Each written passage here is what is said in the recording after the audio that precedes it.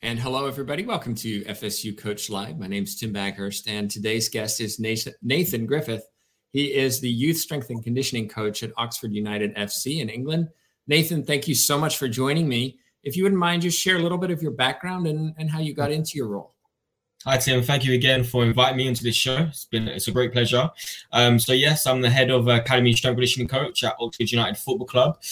It's been a long journey, if I'm being honest. I think, as everyone knows, that the market is so saturated within strength conditioning. And if you really want it and you really want to get into the industry, then you will, and you'll make that effort, as we spoke just previously. So my journey began in 2016 in my undergraduate degree in England.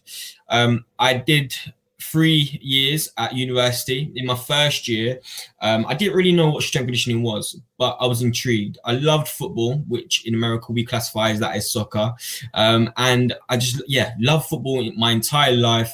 And that's what just inspired me. And I knew what sports science was about, but I just wanted to have that practical experience and gain that theoretical knowledge. So my first internship was at Derby County Football Club Academy, and the training ground is magnificent. It's everything that you would dream of being there, working with professional athletes, footballers, and working with the staff. It just inspired me. Had that burning desire, and I knew just the first couple of days, because when I started was pre-season. So in England around June, July, it was hot, summertime. I knew this is the industry that I wanted to be in. And I did that internship for a year. Was incredible experience. I taught why fundamental movements is important to adolescents and pre-adolescents, and just getting how to enhance performance, but most importantly as well is to reduce the risk of injury. So then I moved on. End of internship, I reached out to another professional club, and at the time they were only recruiting interns that were from their local university. But because I sought them out, and I knew this was the industry that I wanted to go in, and I was so determined and driven, I pursued them, and they gave me an interview. Thankfully, I was accepted onto the internship program, which was a year. Even though it was similar internships, I learned so much at Birmingham City Football Club. Again, different teams have different philosophies and how they work. What was taught on internship was the theory side of it. So the GPS, what do they normally do on a weekly basis? What are the match demands on a Saturday? And then being able to interpretate that data to the coaches who haven't got any understanding at all. So that was a real insight, and it was really good and enhanced my learning. And then I went on to do my master's. So I went down to London again. So I pursued to increase my knowledge, make myself more applicable to current recruiters or potential recruiters that I would apply to within jobs. And I did my master's in strength conditioning at Middlesex University, a great university, very applied course, which was good because it allowed me to what I was taught within my master's to translate that within my internship. And even while I was doing my master's, which was full time, again, because the market was so saturated, and for every job within the UK, at least for one job, 150 people applying for it. Wow. And then you get shortlisted down to 5 or 100. So it's really, really, really challenging to try and get that role and to break into that industry. So it's a lot about networking as well, as much as you can. So I did another internship. So overall, that was 3 internships. My third one was at Charlton Athletic Football Club. Great club, has a great history, was in the Premier League, was only there for 3-4 months.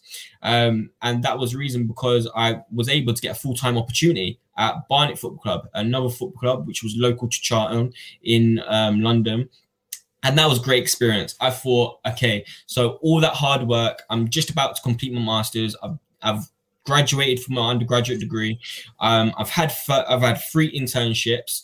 I've done it. Like everyone used to tell me that once you've broke into the industry and you have a full-time opportunity, then that's it. But it didn't go that way. So I was only there for 6-7 months, learned a lot. And the reason why was because at the time I joined the club was in a relegation battle. So the system of what happens in UK soccer, it goes from Premier League, which are your clubs like Tottenham, Man City, Chelsea. It then goes to your Championship clubs, and then League One, and then League Two. So if you're starting out in a profession within the UK, more than likely you're going to go and start from the bottom and then work your way to the top, which is exactly what I did. So my full-time opportunity was a football club in League Two, and they were in the relegation battle. And unfortunately, they got relegated, which meant the next season after, they would not have been a professional football club. They would have been a semi-professional football club. So their players would have only been playing part-time, which meant the chairman decided to make most staff members and players redundant. So after breaking into the industry, being so happy, all that hard work, my dreams just start crushing down. I even remember to this day where the person who hired me for the role brought me outside and said, look, this is kind of the circumstances that we're in. Unfortunately, we're going to have to let you go. Didn't really hit reality until I started walking home. But again, I knew that this was the industry for me, and all the hard work that I've done so far, I wasn't going to let that stop me. So applied for a few more jobs, had interviews, didn't get them. I truly believe everything does happen for a reason. There was a job vacancy, and it had been up for quite a long time. And the reason why I didn't apply for it was because it was quite far away from where my parents lived. So I was living in London at the time, and completed my master's, graduated, but I couldn't live in London no more because if you've lived in London, been around in London, it's very expensive, especially if you're not working. So the only option that I had to do was move back home to my parents. Not something that I wanted to do, but it just had to be done. But again, like I was mentioning before, on the last day of the application day, there was a part-time vacancy for Peterborough United Football Club. And now from my parents, where Peterborough is where to my parents live, it was a 2-hour journey. But there was no other options. Again, within UK, it's that if a job opening is going to occur, then it's only because someone's left for a new pasture. So rare opportunities come not very frequently. Let's put it like that. So I thought, look, this is an industry that I want to do. Let's just apply for it. Got an interview and eventually got a part-time job at Peterborough United Football Club after 1 or 2 months being made redundant. And it was not easy at all. Again, like I said, it was a 2-hour journey, and I was probably driving more than I was coaching. So sometimes I only had to go and work for maybe an hour or an hour and a half, where there and back, obviously, is a 4-hour journey. And the pay that I was getting, I was probably spending more on travel expenses than anything else. And then alongside this as well, just to increase my money intake, I was also working as a bartender on Saturdays. So it's full on. And that didn't end probably. I stayed in that role for a year, 12 months, until thankfully the position that I'm in now, Oxford United Football Club, I'm here. I've been here for 2 years. So again, even for my role that I applied for, my current role, it was a 2-stage interview process, and 150 people applied. Got narrowed down to the final 20, which was first just an initial phone call just to get to see what type of personality you are.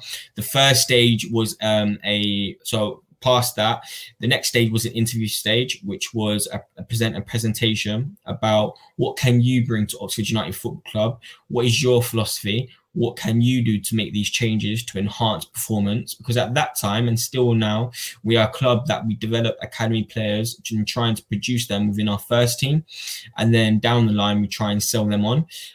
So that's our main goal as a football club. And Oxford United Football Club, as I was telling you, in that tier system, we are in, sorry, I had to think then, we are in League One.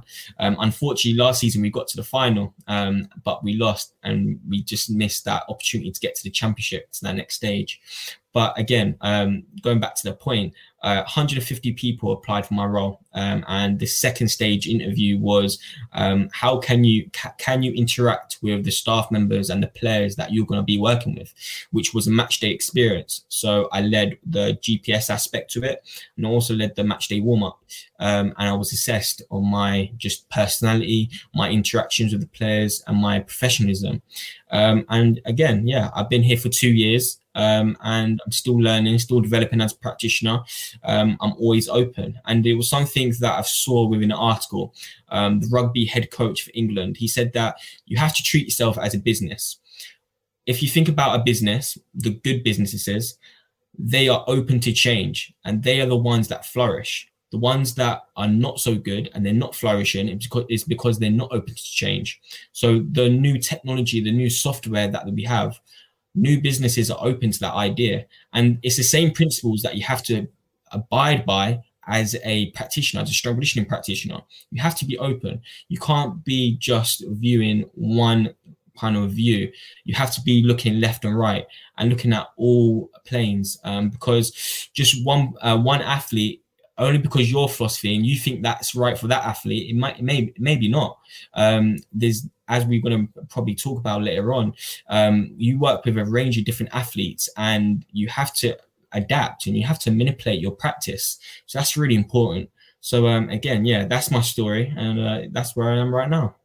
All right, well, take a breath. That was a that was a speech. You had a lot of good things in there, and yeah. I want to get to training youth here in a minute, but a couple of things I think are worth mentioning and worth reminding people. And by the way, if you are watching and you have a question for Nathan, just put it in the chat box and we'll get it to him. You didn't allow things to come to you. You went and got them. And that's something that a lot of people coming up into coaching, oh, I want to be a strength and conditioning coach. I want to be a coach. I know these people, it'll work out. No, you had to do the work. You had to do the internships. You had to do the qualifications, and you had to go find those jobs, sometimes even when it costs you financially and time, as you talked about traveling. Definitely something that a lot of people don't think about when they're looking at the profession. Yeah, that's sure. I mean, a lot of people say they want it, but it's about how much do you really want it, you know? So you have to really pursue it. If that's something that you want, then you go and get it. And another thing that puts people off is that, well, I'm just another person. There's loads of other people that want to be in the same situation as me. But if you have that mindset, then you're never going to be where you want to be. You have to believe in yourself and have that inner belief that you're different and you have unique ability to be different and just separate yourself from another person. So yeah, doing those internships is vitally important. You have to pursue what you want. Now that you're in the position of strength and conditioning coach for youth, you mentioned the level that you're at Oxford.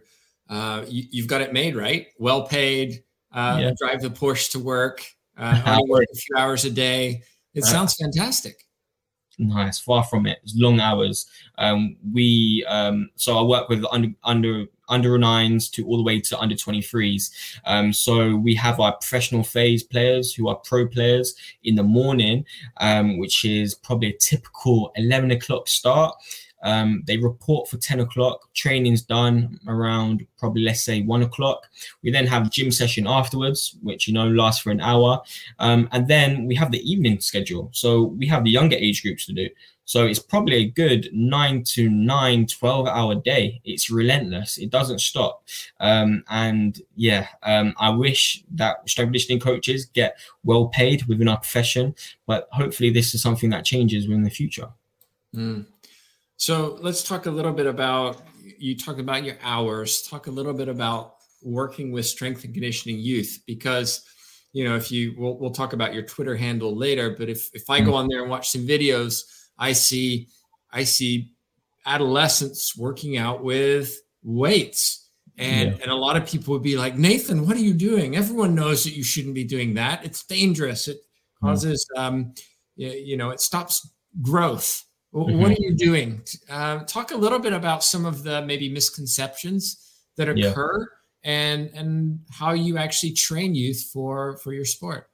Yeah, for sure. I mean, I'm a big affiant on kind of gym training and strength training and power training, especially at a younger age group, because it's good for bone development. It's good for bone strength, good for tendon strength, and it's good for just across the age groups. When they get to an older age group, they have that technical competency, of just being able to use and being able to squat efficiently, if that's a hinge or just a pull-in motion. So we try and because we are an category 3 academy at the moment, so we actually only the under 15s start gym training. So that's in terms of strength. So that misconception that strength training, stunts growth, it is false. If anything, it is beneficial for their development and especially for their physical, technical ability. So it's definitely a benefit for them. And if anything, the only way it is harmful for them is if they have incorrect technique.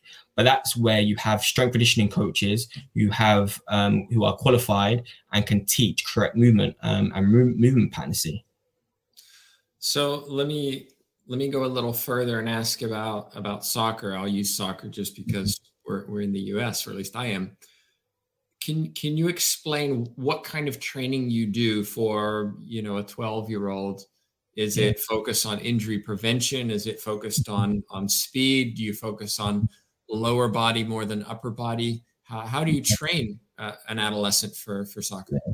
So we have young players coming from under 9s to under 11s. And from that bracket, what we try and promote, especially for parents, is not just to specialize in one sport. We want them to participate in many sports. And the reason behind this is because, yes, they may have a preference of football, but if they're also playing tennis, that's also a skill set of what they're picking up in tennis. It can also translate in football. So that's hand-eye coordination, that's foot-eye coordination, and all these skills cross over to football. So we try and just emphasize the importance of multi-sport, and at such an early age we encourage that because it is so beneficial for their for their progress.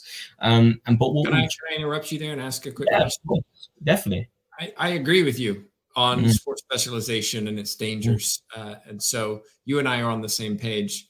But then I go, they're part of an academy. You're encouraging them to play other sports. Is there a risk of maybe overtraining? How do you moderate the fact that they're playing tennis as well as playing soccer? True. And that's another thing. At that age, when they're in the school age, we can't actually monitor it, because if you think about it, there's so many things that's going on in their lives. School activities afterwards. They could be doing cross country. They could have done PE lessons. So it's really hard to try and monitor and have a kind of know what their load and intensity is on a weekly basis. It's just really impossible. As a kid, you're always active and you're just doing everything every day. So that's why we try and encourage being in a multi-sport kind of environment, because we don't want that burnout rate. So we only have 2-3 training sessions a week, and then a match day. So it's not every day. That makes sense. But yeah, completely. Because in the US, we see a lot of specialist clubs where players are participating in 4 or 5 training sessions a week and then playing Saturday and Sunday. And if they're doing anything in school, there's certainly a risk of burnout, overtraining, and so on. And we go ahead. Sorry. So no, it's fine. This is another thing that we do, and most coaches in the UK, but this is something that Oxford United Football Club does, and how I tell my staff to try and kind of, design a session is that when we put a session on, even a game of tag, what's the aim of tag? What are we doing? It's change direction, and they're learning to evade and avoid other players, and it's the exact same thing that they're going to have to do in a training session. So they're still getting a skill benefit from that. Obviously, we do a lot more to it in terms of we start to introduce, the squat patterning. So is your chest nice and straight? Is your knees over the toes? We don't want your knees to go in. We don't want that knee valgus. So we're trying to, learn the correct technique so that when they get older, we can design more strategic gym sessions. So we're not having to go back and teach them technique aspects of it.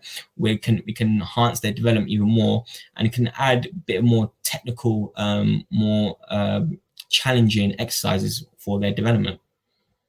You've interned at a few different places. You've seen a variety of different approaches to strength and conditioning. And here you are, you're 2 years into your own program.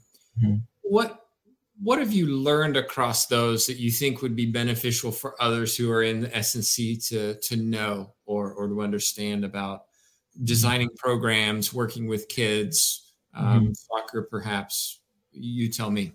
Yeah, I've kind of said just be open. And out of all my internships, what I've done is I've picked out the good things that I've seen that is really good and that has really worked throughout each football club, and I've just combined it within my own program, which has really worked. So I'll just explain kind of the kind of schedule of what we do, and in terms of how to improve their physical development on a weekly basis. So again, the under 9s to under 11s, it's very multi-sport based, but we really want to promote technique aspect to that. But when we get older, and when a person is going through maturation, they could experience adolescent awkwardness. And if they go through an adolescent awkwardness stage,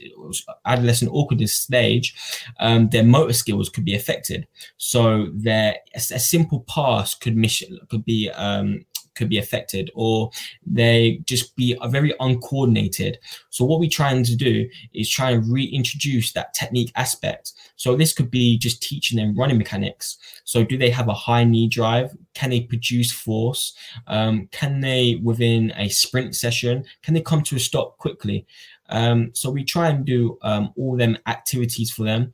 Another thing that we try and do is we try and pull them out of training 5-10 minutes at a time. So most of this time that we get with them at a younger age group is within the warm-ups at the start of this session.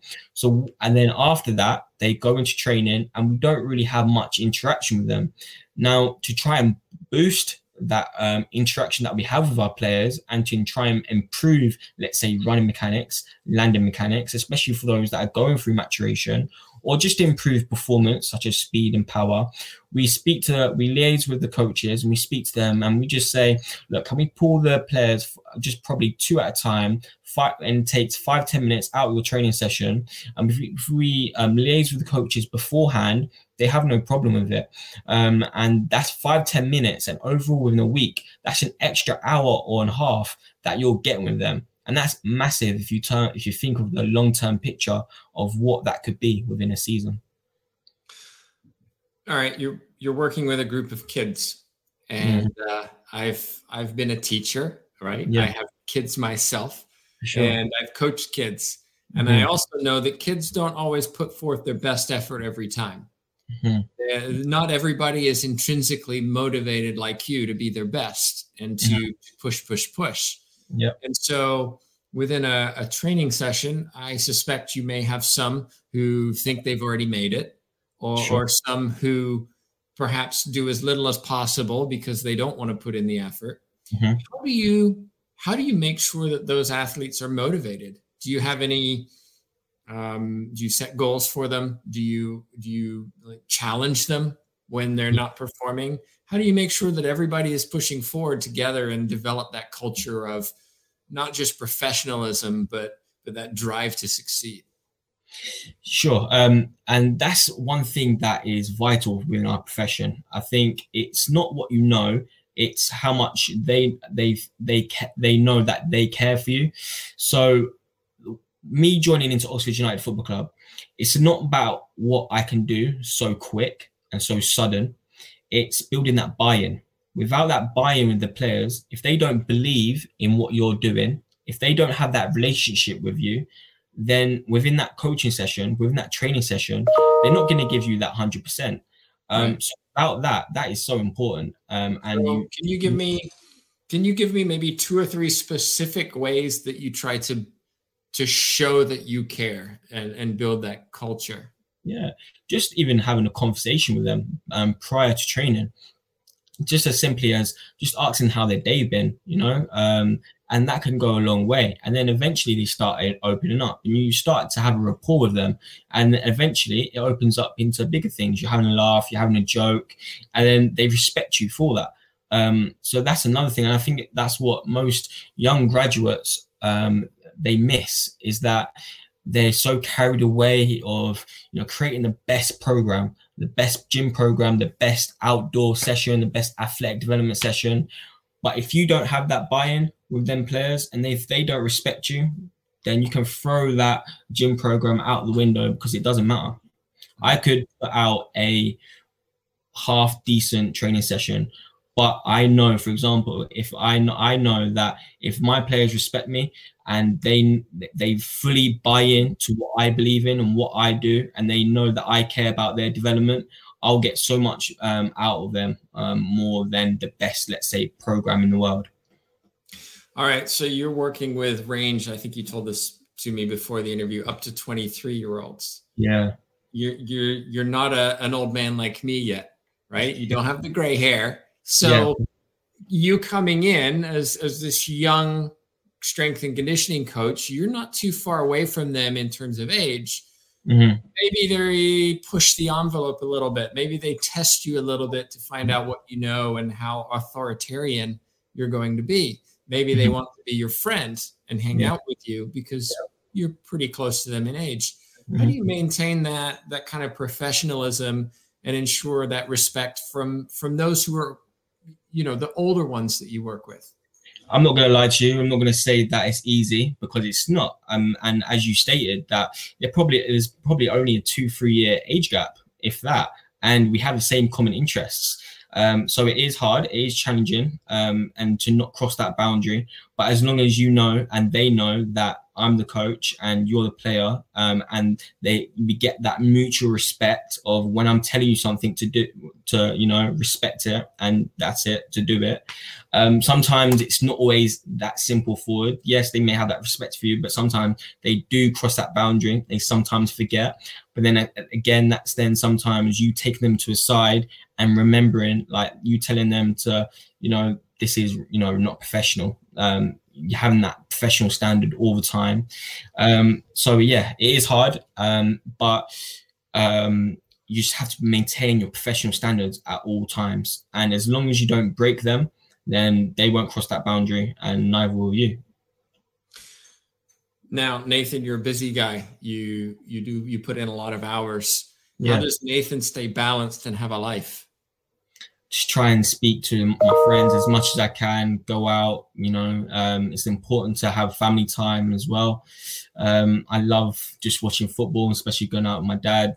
So it's really hard to have that balance as well, because at the moment I'm also doing my doctorate at University of Birmingham. So I'm investigating de-acceleration performance. So at the moment, I don't think that is enough research within de-acceleration. I think a lot of research goes into top end speed or acceleration, but like team sports, it's very multi-directional, and they forget the component of de-acceleration and the importance of it in terms of how important it is in terms of change direction.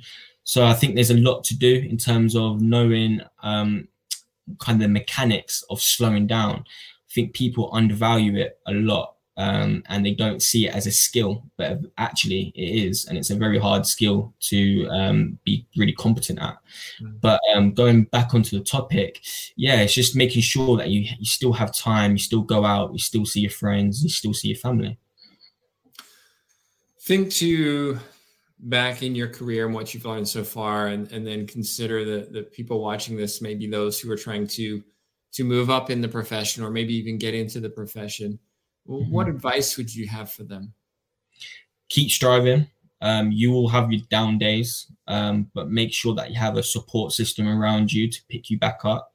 Don't stop believing in yourself. The only way you're going to fail is by giving up. So just keep pursuing. It will come. and just be patient. I think that's something even now that I need to kind of just remember. Just be patient. It will come. I know it may not seem that it may not, but it will. Just pursue it. Go to network events. I know it's hard at the moment due to COVID-19 within England at the moment. We're in lockdown, but try and, just connect with people. If that's on LinkedIn, on Twitter, ask them questions. You never know, a potential opportunity could come from that. Get the accreditation to the NSCA or whatever accreditations that may help you to get to that next level. And just keep doing. Just don't give up. If you really want it, you'll get where you want to be. And you timed it well, because if somebody does have a question for you or maybe wants to follow up with you, what's the best way for them to do that? Sure, via Twitter, Nathan Griffith, X, or just on LinkedIn, which is the same, Nathan Griffith, but without the X. Okay, so for those of you listening to the podcast, that's Nathan Griffith, GriffithX. You should be able to find him on Twitter and LinkedIn. Well, Nathan, thank you so much for joining me and sharing a little bit about your experiences. And I hope those watching either now or in the future do catch up with you with their questions. Thank you very much, Tim. Thank you. Appreciate it. Just a reminder, coming up every week, we have a new guest. So be sure to subscribe to the YouTube channel so you don't miss any of them. But until next time, thank you so much for watching. Bye.